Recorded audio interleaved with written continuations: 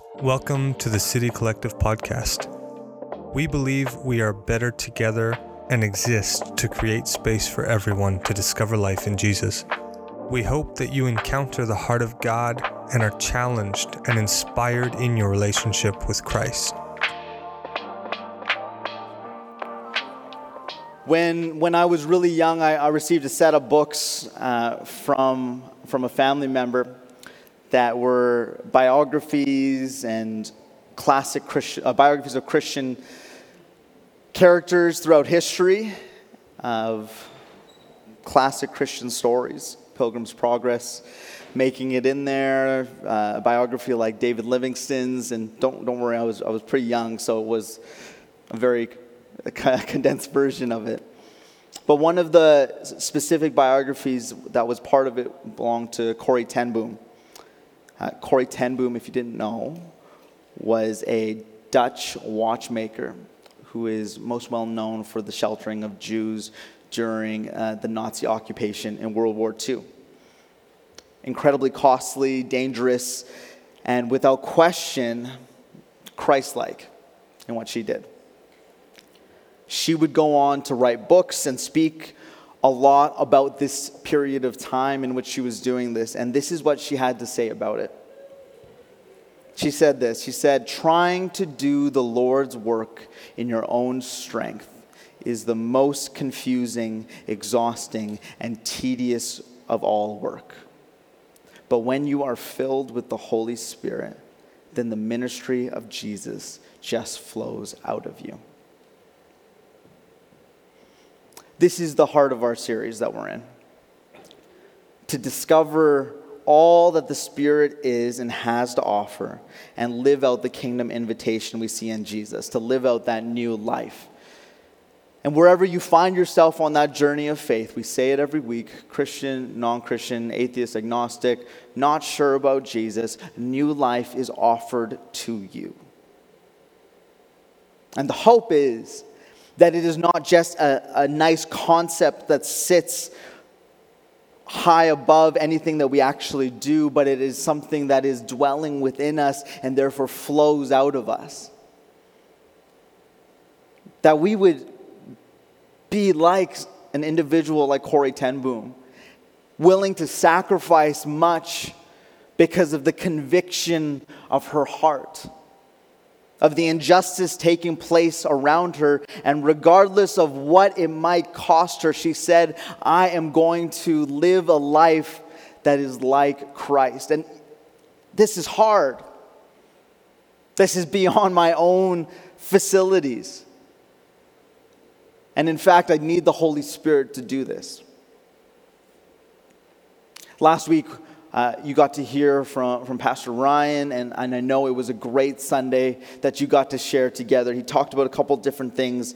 He talked about the gift of the Holy Spirit. What is the gift? The Holy Spirit is the gift. Who is the gift for? It's for everyone. And who is the gift from? It's from the Father. Jesus has received the promise from the Father, the promised Holy Spirit, and then Jesus has poured out on us what we now experience and are able to access and receive today, the Holy Spirit. We don't receive it because of fear, and I know a lot of us can engage with the idea of the Holy Spirit with a sense of fear or uncertainty, but we're supposed to experience it with a sense of joy because it's a good gift from a good God that we are given to live the life that He offers to us each and every day. He's given something to each of us to empower our lives to be more than what we are currently experiencing. And then He made the invitation of, will we receive the gift of the Holy Spirit? The come, Holy Spirit, would you fill your people? And this is the prayer that we continue to pray. When it comes to the Holy Spirit, there is a wide spectrum of experience and engagement. For some of you this morning, it's a brand new thing that you haven't really engaged with, or you hear Holy Spirit or you think Holy Ghost, and it's an idea that is more culturally appropriated than spiritually founded. There's perhaps an idea of the Spirit that is too hyper engaged. It's beyond anything that's actually in the Bible. It's more experiential than anything else. And then for others, we have the idea that the Spirit is not actually something that exists in our world today, and we ignore it completely. All of these different perspectives are found within this space. And I hope that as we enter in this morning, we're going to be in Acts chapter 2, looking at the end of the chapter in particular. My hope is that the Holy Spirit would not just be a nice idea or the Force out of Star Wars. It would be actually an experience that we share today where we discover the person of the Holy Spirit, what the Spirit is for, and what the Spirit actually wants to do. Last week, this past week, I had the privilege of being with a group of pastors, and we were spending time listening and learning and praying, and we were able to spend some time with John Mark Comer, and some of you will have read his books. He's a pastor, he's an author. And we were talking about the idea of how do we engage with this idea of discipleship within our local churches and being discipled in the Word and being formed through spiritual practices, but also having an engagement with the Spirit and the gift that is freely given to us. John Mark, he talks about the idea of formation and practices at length throughout all of his teachings. He is deeply passionate about this. But him, along with Dallas Willard, who is of the same line of thinking, but just maybe 20 years prior, they both hold the idea of spiritual practices as a high priority, but yet they have the same concern that often when we engage in a hyper practice formation mindset, absent of the Spirit, we become pharisaical in our tendencies. What does that mean? We become of rules and regulations. We become more focused on the practice itself than the purpose of the practice that is set before us. Don't get me wrong. Prayer, Sabbath, silence and solitude, all of those things and many more are important practices within the Christian discipline. But when we lose sight of how those practices are actually designed to bring us into union with Jesus, and we fall into this co-opted narrative and definition of our culture of it simply makes our life better, we have lost the track. We have become reliant upon ourselves all over again. But the invitation of the Spirit feels so far beyond what we are comfortable with in our day and age. Often, we engage with the idea of the Spirit up until the point that I'm comfortable of relinquishing control. I fall into this category. Practices feel far more accessible and attainable and achievable because I'm doing them. But engagement with the Spirit is surrender and relinquishment of control. Therefore, I don't really want to throw myself into it. But you notice that when Jesus ascends, he does not say the gift that I gave to you was silence and solitude. He said that the gift that I gave to you was my Spirit. If the gift that God gives is the Holy Spirit and our focus is purely upon practices and formation, we have missed the gift that makes the practice come alive. There's something that the Spirit actually is meant to do. So what we're dealing with today is we're going to ask the question, what does the Holy Spirit do? I'm going to read out of Acts chapter 2, verses 37 to 47. You can follow along on the screen. And it says this. It says, when the people heard this, they were cut to the heart. Peter had just preached his sermon. He had spoken at length using Old Testament references, and they had heard the truth. And it says, when the people heard this, they were cut to the heart and said to Peter and the other apostles, brothers, what shall we do? Peter replied, repent and be baptized, every one of you, in the name of Jesus Christ for the forgiveness of your sins, and you will receive the gift of the Holy Spirit. The promise is for you and your children and for all who are far off, for all whom the Lord our God will call. With many other words, he warned them, and he pleaded with them, "Save yourselves from this corrupt generation." Those who accepted his message were baptized, and about 3,000 were added to their number that day. There was about 120 people in that upper room. They devoted themselves to the apostles' teaching and to fellowship, to the breaking of bread and to prayer. Everyone was filled with awe at the many wonders and signs performed by the apostles. All the believers were together and had everything in common. They sold property and possessions to give to anyone who had need. Every day they continued to meet together in the temple courts. They broke bread in their homes and ate together with glad and sincere hearts, praising God and enjoying the favor of all the people. And the Lord added to their number daily those who were being saved. What does the Holy Spirit do? We see at the beginning of this chapter how the Holy Spirit comes upon this group found in the upper room of 120 people, followers of Jesus who had gathered and waiting as Jesus had prompted them. And it's at this moment in the year where Pentecost is about to take place. They stay in this upper room for about 10 days. And Pentecost, the festival that was taking place in the city of Jerusalem, is about to take place. And what has happened is there is a convergence of people from the region. This isn't just people who are local to the city of Jerusalem, but it's people from all around who have migrated on this pilgrimage to the city of Jerusalem to celebrate in this festival. And they've gathered in this upper room for 10 days, and then it happened, and the Holy Spirit falls upon them, and Peter goes out and he delivers these incredible words, which was talked about last week. And in verse 37, he's interrupted by those who were listening. The Spirit actually provoked an interruption in those who encountered him. And it is their interruption that leads Peter to his exhortation of conversion. What does the Holy Spirit do? The first thing that I want to note that the Holy Spirit does is it convicts and it compels action. The Holy Spirit compels action. Recently, I had a dream in the middle of the night that my phone that has all of the photos that belong to me of my daughter suddenly fell into a pond or something, and I lost all those photos. It was a nightmare.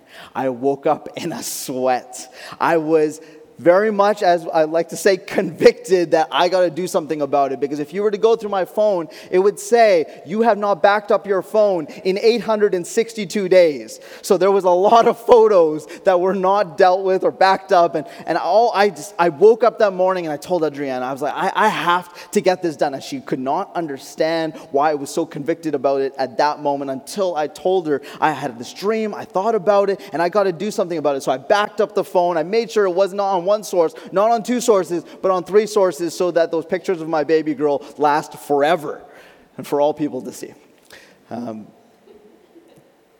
Conviction, when you experience it genuinely, isn't meant to provoke fear, but it does compel action.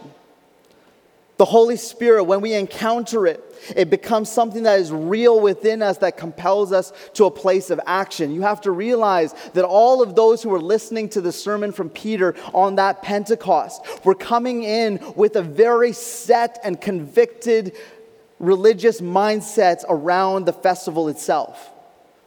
This wasn't a group of seekers and people curious about faith. These are people of Jewish descent that held something very tightly already. But yet in that moment, the word spoken by Peter was one of great conviction. And it was the Spirit that fell upon him, because we sometimes forget this when it comes to disciples. Peter is not known as this great orator up to this point. Peter's not known to be one of eloquent words. In fact, he's got his foot in his mouth half the time of his time with Jesus. But yet, Spirit falls upon him. He goes out and he quotes and he directs people to the person of Jesus in this compelling, convicted sermon. So much so that even before he's done the sermon, they interrupt him and they say, hey, that's a lot of great stuff. What do we do with that now? The Spirit compels action. It compelled action within Peter. I need to go preach. And the Spirit that was present within the words that Peter was communicating and within the space that people were listening compelled them to respond. What do we do? So often in our Western evangelistic mindset, we think to ourselves that we have to do everything that we can to get somebody to ask a question or to actually get someone to believe in who God is. Perhaps the greatest evangelistic tool in our world today, which we so underutilize, is very simply the Spirit itself. What would it look like if the people that you desired to know who Jesus is came and asked you the question, what does this look like? Because that's what took place here. Peter had spoken this truth. They could see something incredible taking place, and they've asked this question, what do I do from here? The text uses this expression that they were cut to the heart. And it's also seen in the psalmist in Psalm 109:16. And Peter was preaching God's word. He was preaching out of Joel 2, Psalm 16, Psalm 110. And he's preaching about who Jesus was. And not only that, according to verse 4, he was filled with the Holy Spirit as he preached. So the word of God was not simply Peter's sword that Pentecost morning, but it was the Spirit's sword. It was the Spirit at work in that moment. And the Spirit chose the piercing work so that 3,000 people were cut to the heart. We have to see the exponential growth that's taking place in this moment. 120 in that room, one man's sermon, 3,000 who respond to the call, not just with I think that's a nice idea, I'll consider and come back to you next week. This was, I'm going to respond in baptism because it compelled action within them. Peter presents his ideas, and he presents this sermon, not from a place of brashness, but from a place of humility. This is a man who has been humbled time and time again, has experienced the power of the Spirit now. And now he wants all who are listening to share in the gift that he's experienced. If you find yourself in a place today, that if you find that your life lacks conviction, if apathy has overwhelmed you, then you and we need a fresh indwelling of the Spirit. Apathy is the most subtle killer of our faith. It has seeped into all that we do, all of our sensibilities, all of our practices. Part of it is the exhaustion of our go society that we don't really feel like we have even the physical wherewithal to engage in a meaningful way. But apathy had led us to this place that we don't even engage in any way, let alone a meaningful one. If apathy is something you sense in your own life, conviction is something that we all need, but it comes by the power of the Spirit working within us. It compels action. Peter responds to the interruption with a call to reform their lives. And he notes 4 different things. He calls them to reform their lives, invites them to baptism, receive forgiveness, and receive the Holy Spirit. I want you to notice how 2 of the elements that are presented are calls for personal cooperation, and the other 2 actually reveal the effects of the revelation of Jesus. Reforming your lives within Greek philosophy is actually to change your mind as well as change your life. It connects to this idea of one's own consciousness of missing the mark that then leads to real change. And that's the second thing that the Holy Spirit does. The Holy Spirit empowers change. The text notes that baptism is presented as the means of joining the Christian community. It's worth noting that there's no mention of the 120 followers of Jesus being baptized in this sense as an entry piece into their faith. It wasn't a qualification of faith. Rather, what's implied in this moment is that it's forgiveness of sins that is the baptism of faith. And one is enabled to call upon who God is and find salvation. The Holy Spirit is the mark of the new phase of salvation history. And it's shared by all of those who make a decision, I'm going to change my path, I'm going to reform my life, and they're baptized. And baptism in the name of Jesus Christ for the forgiveness of sins. It empowers change. The challenge of forgiveness in our day, I find this so often in my own story and in conversations with people around me. I feel like as if we have lost the need for forgiveness in our lives. We have embraced this moral relativism where we've engaged with this idea that everything is permissible as long as I think it is. And if that is our line of thinking, why is forgiveness ever required? Why would I require forgiveness? Perhaps I think I need to give forgiveness because you made me upset. But why would I need to be forgiven? And this moral relativism is seeped into our relationships, and it's created a breakdown within the relational structures of our families, of our churches, with our workplaces, and it's perpetuated an individualistic culture that we find ourselves in on the daily. But what Peter is saying in this moment, they said, what to do? What do I do? And he says, repent and be baptized and receive the forgiveness of sins that's offered to you. They've recognized, I've missed the mark. I need to turn around and go another way. And Peter's saying that if you turn and go to the way of Christ, what you will find along that path is the forgiveness that your heart longs for. Even if our mind does not always see it, our hearts long to be forgiven in the ways that it needs to be healed.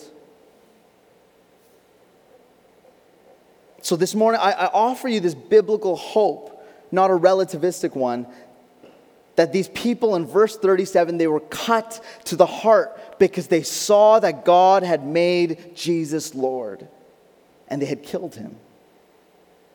In other words, they had put themselves at odds with God, and they were on another way. They did not have connection with that.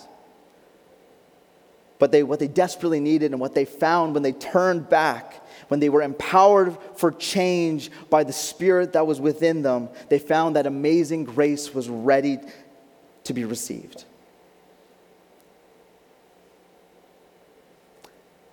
Sometimes our hesitation with this idea of forgiveness or repentance can be confused with its purpose. This response from Peter is meant to illustrate to us that repentance leads us to the forgiveness of sins and the gift of the Holy Spirit being infused into our life. But it's not a secret password to a closed door. That's not what repentance is. Repentance is receiving gifts that are freely offered to us. I want you to think of it this way, because we have a tainted image of who God is in our conversation of repentance. When I was really young, I got lost in a mall, and I remember that you like panic and you look around and you're trying to find where your mom is. I was with mom at the mall at the time. I imagine that it wasn't a great situation for her either. And so I'm running around trying to find someone, and I remember being lost in this mall, and finally an employee found me and put me to the side. They put the call out over the speaker, and mom, she came and found me in that moment, and I was sitting and playing a game or something like that, and I was excited to see my mom in that moment. But I can guarantee you she was way more excited to see me. We have lost who the image of God is often in the conversation of repentance, because we think to ourselves, I'm more excited about finding God than God is in finding me. the Bible says the kindness of God leads us to repentance. That it is the generosity of his Spirit that pursues us. This was God coming after his people, not just to stay far above or far away, but to actually dwell within each and every person that simply turned towards him. Repentance is not a closed door that requires a secret password. Repentance is turning around and finding ourselves face to face with the Savior of the universe that deeply desires relationship with you. And sometimes it is hard to turn around. Can we agree on that? It's difficult when we feel like we have got it together. And the part of the gift of the Spirit, what does the Holy Spirit do? It convicts us and it compels action. And maybe that action is turning around, but it also empowers us. It is the Spirit of God within us that actually moves us to turn us in the direction that we need to go. Isn't it incredible that in the midst of a relationship with God, that the Spirit of God doesn't just give us the idea of change, doesn't just give us the strength to change, doesn't actually even just lead us to the action of change, but empowers our very being to change. The Spirit does the work in all the ways that we fall short. And just as the Spirit was doing the work on that Pentecost with the multitudes that were listening, the Spirit is doing the work in your heart today. Because the Spirit remains the same. The offering remains the same. And it's this, that what does the Holy Spirit do? It's the third thing. The Holy Spirit restores relationship. There was an expectation about the Spirit for those who were present on that Pentecost Sunday. We all have expectations. And when they're not met or when they're different, we can have really odd responses to it. But for those who were listening, there was an expectation of the Spirit based upon their Jewish upbringing. Isaiah, Ezekiel, Joel, Zechariah, they all have really explicit hopes for a new work of the presence and Spirit of God in a new age. They all have this outlined for the people. And what happens in that upper room doesn't perfectly correspond to what anybody would have expected. Because all these believers, all these followers of Jesus were in one room. There was a loud, violent wind, and tongues of fire came flying over people's heads, which sounds pretty scary and pretty confusing, but fire is an important image in the Bible about God's presence and God appearing in a burning bush to Moses, in flames on Mount Sinai, on a pillar of fire over the tabernacle. So the flames of Pentecost is the marking of this. The flames of Pentecost was a marking of temple space. There's the marking of this is where God is going to occupy. They expected that the presence of God would fall, but they did not have this concept fully understood for themselves that the temple, the place where God's presence occupies, would actually be his people. No more separation. This is the full restoration of relationship.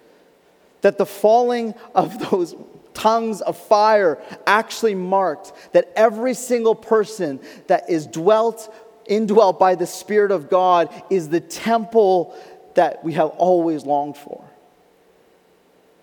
That you and I hold God's presence within us when we are in relationship with God. That is not separate, but it is within. The claim that's being made within this text is that Jesus' people are where heaven and earth meet. And that is a beautiful invitation. Maybe you don't feel that way, that you are the place where heaven and earth meet today. I know I have plenty of those feelings.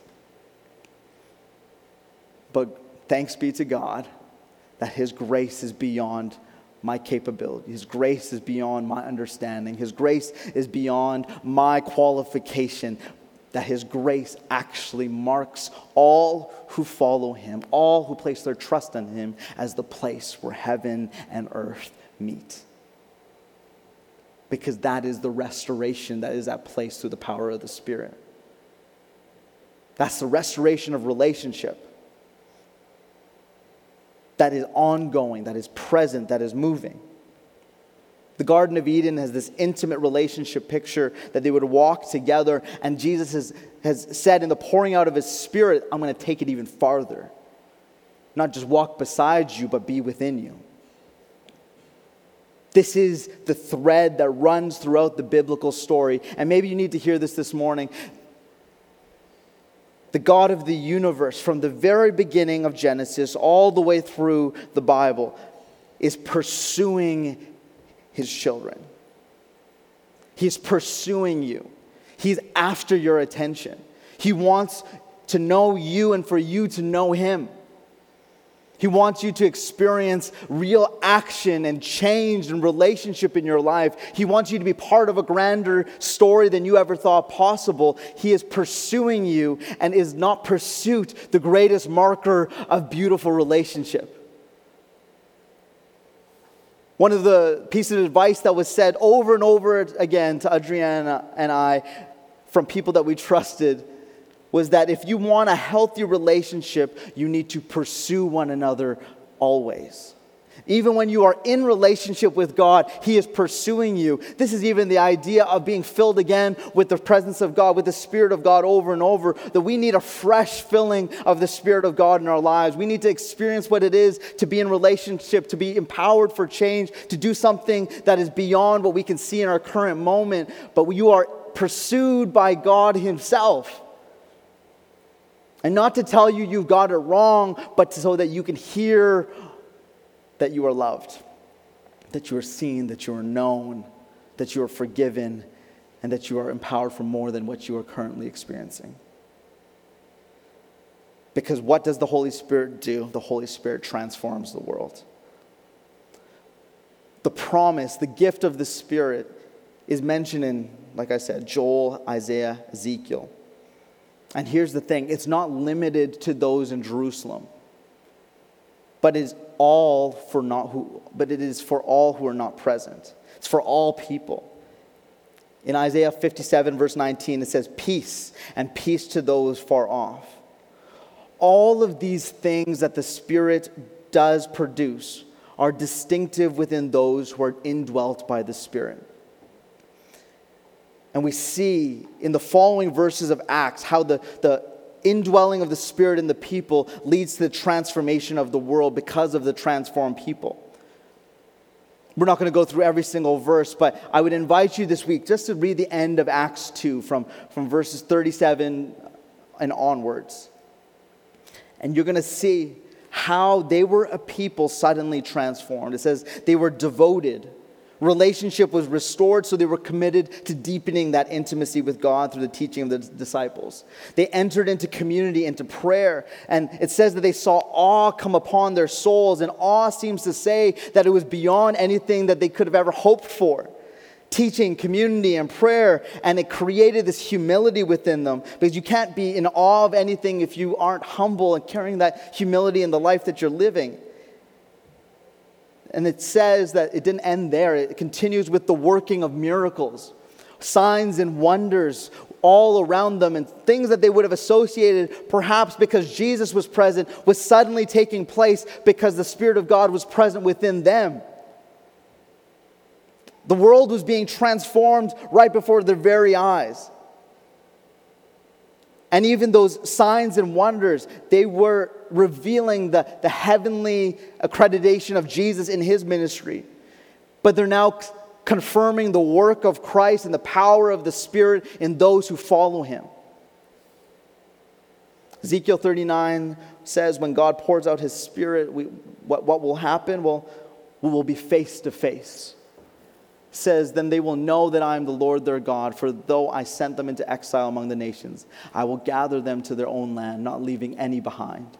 I will no longer hide my face from them, for I will pour out my Spirit on the people of Israel, declares the sovereign Lord. I will pour out my Spirit is what it says. It's interesting. Worship team, you can join me at the front.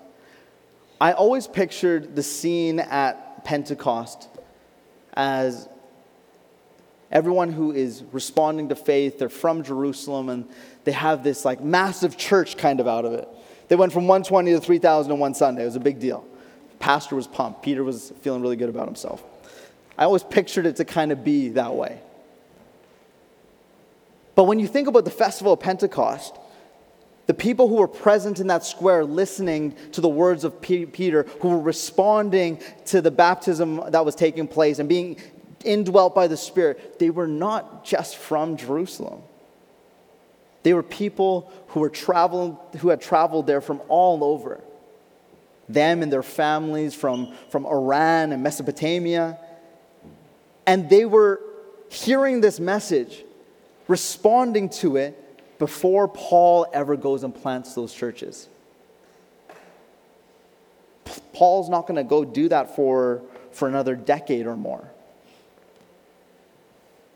There's something happening in that first decade and a half or so. And it was the spreading of the Spirit in the most unexpected of ways. It was the transformation of the world in the way that nobody else could have predicted. That in the gathering of the people in that place and the response to say that Jesus is Lord, it did not remain there, but it spread from that place. The transformation of a people by the power of the Spirit leads to the transformation of the world. This is the renewal of Israel. This is the regathering of Israel from all over to form the nucleus of this new covenant that we now partake in. Bill Johnson, he says that the Holy Spirit is in me for my sake, but upon me for yours. There's something that takes place within us that is meant for something more. The Holy Spirit, it compels action. Holy Spirit, He leads, He empowers us for change. The Holy Spirit transforms the world. The Holy Spirit restores relationship. And I wonder in this text if we can see all the things that the Holy Spirit produces. The Holy Spirit produces conviction, forgiveness, devotion, wonders and signs, gratitude, generosity, worship, favor, growth and expansion, and action. The Holy Spirit coming upon this group of people produced all of these things. And we see that come to life at the beginning of Acts chapter 3 when Peter and the other disciple were in the space and they're able to be empowered by the Spirit to do something they'd never done before. What does the outpouring of the Spirit do within us? It empowers us to live lives that look like Jesus. Jesus was convicted, brought forgiveness, led with devotion, had wonders and signs, expressed constant gratitude, was generous in all he did, lived a life of worship, carried unexpected favor, was a man of action, and exploded across the space. All the things that the Spirit produces within us empower us to live a life that is Christ-like in a way that we could have never imagined. Jesus lived a perfect life, but perfection is not our goal. Rather, we can now see the fruit of his life as a possibility through the indwelling of the Spirit. The Spirit produces the very essence of Christ within us. Now, for some of you this morning, this is impossible. You don't know how your life could look anything like Jesus's. For some of you, following Jesus by simply making a couple changes, having him on your sidecar, or including a couple Jesus-isms in your Instagram profile feels like the best way for you right now. For some of you, your relationship with God has become a religious routine lacking passion, lacking desire, lacking hunger, lacking growth. the Spirit unlocks the potential and purpose of our lives in a way that nothing else can.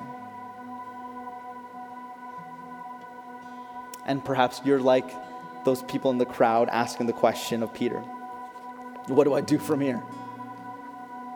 I feel convicted in my heart. What do I do from here? May we hear the response of Peter that day. Repent. Turn from the way that you're going and turn towards Jesus. Place your trust in him. Receive the forgiveness of sins and the outpouring of the Holy Spirit that is offered to us. If you feel stagnant and stuck, the Spirit is for you. If you feel convicted and excited, the Spirit is for you. If you feel unsure and doubtful, the Spirit is for you. There is no qualification for the falling of the Spirit upon our lives. Would you stand with me as we close our time together this morning in a song?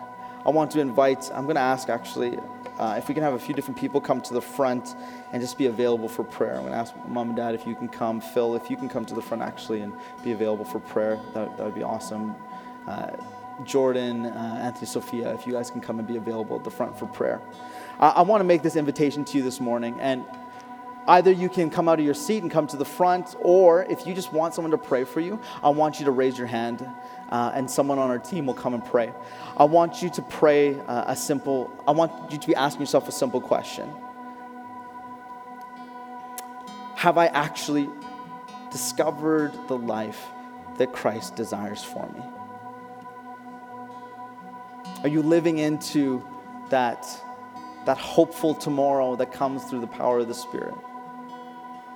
And have you received the gift of the Holy Spirit? This doesn't have to be weird or sensational. But to simply receive the gift of the Holy Spirit does all that we talked about and more. And it meets you exactly where you're at. So as we sing, I want you to ask that question. Do I want to receive the Holy Spirit?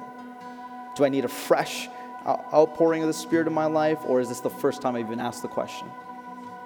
And if you want someone to pray for you, I would invite you to come to the front. If you're not comfortable with that, just toss your hand up. Our team will be looking, and they'll come and pray to you. So, Father, we offer this space to you. We ask that you would give us boldness and courage to ask of that which you are so generously ready to give. Holy Spirit, fall upon us, that we would be the place where heaven and earth meet. That Holy Spirit, we would not leave this place the same. Transform our hearts, cut our hearts through the stubbornness and through the staleness perhaps that has fallen in. Renew afresh within us, awaken our hearts and our soul, Holy Spirit. In Jesus' name I pray. Amen. Thank you for listening to today's message. We hope it encouraged and blessed you in your walk with our Lord Jesus Christ. To keep up with City Collective, make sure to check us out on Instagram and Facebook at City Collective Church. Have a great week.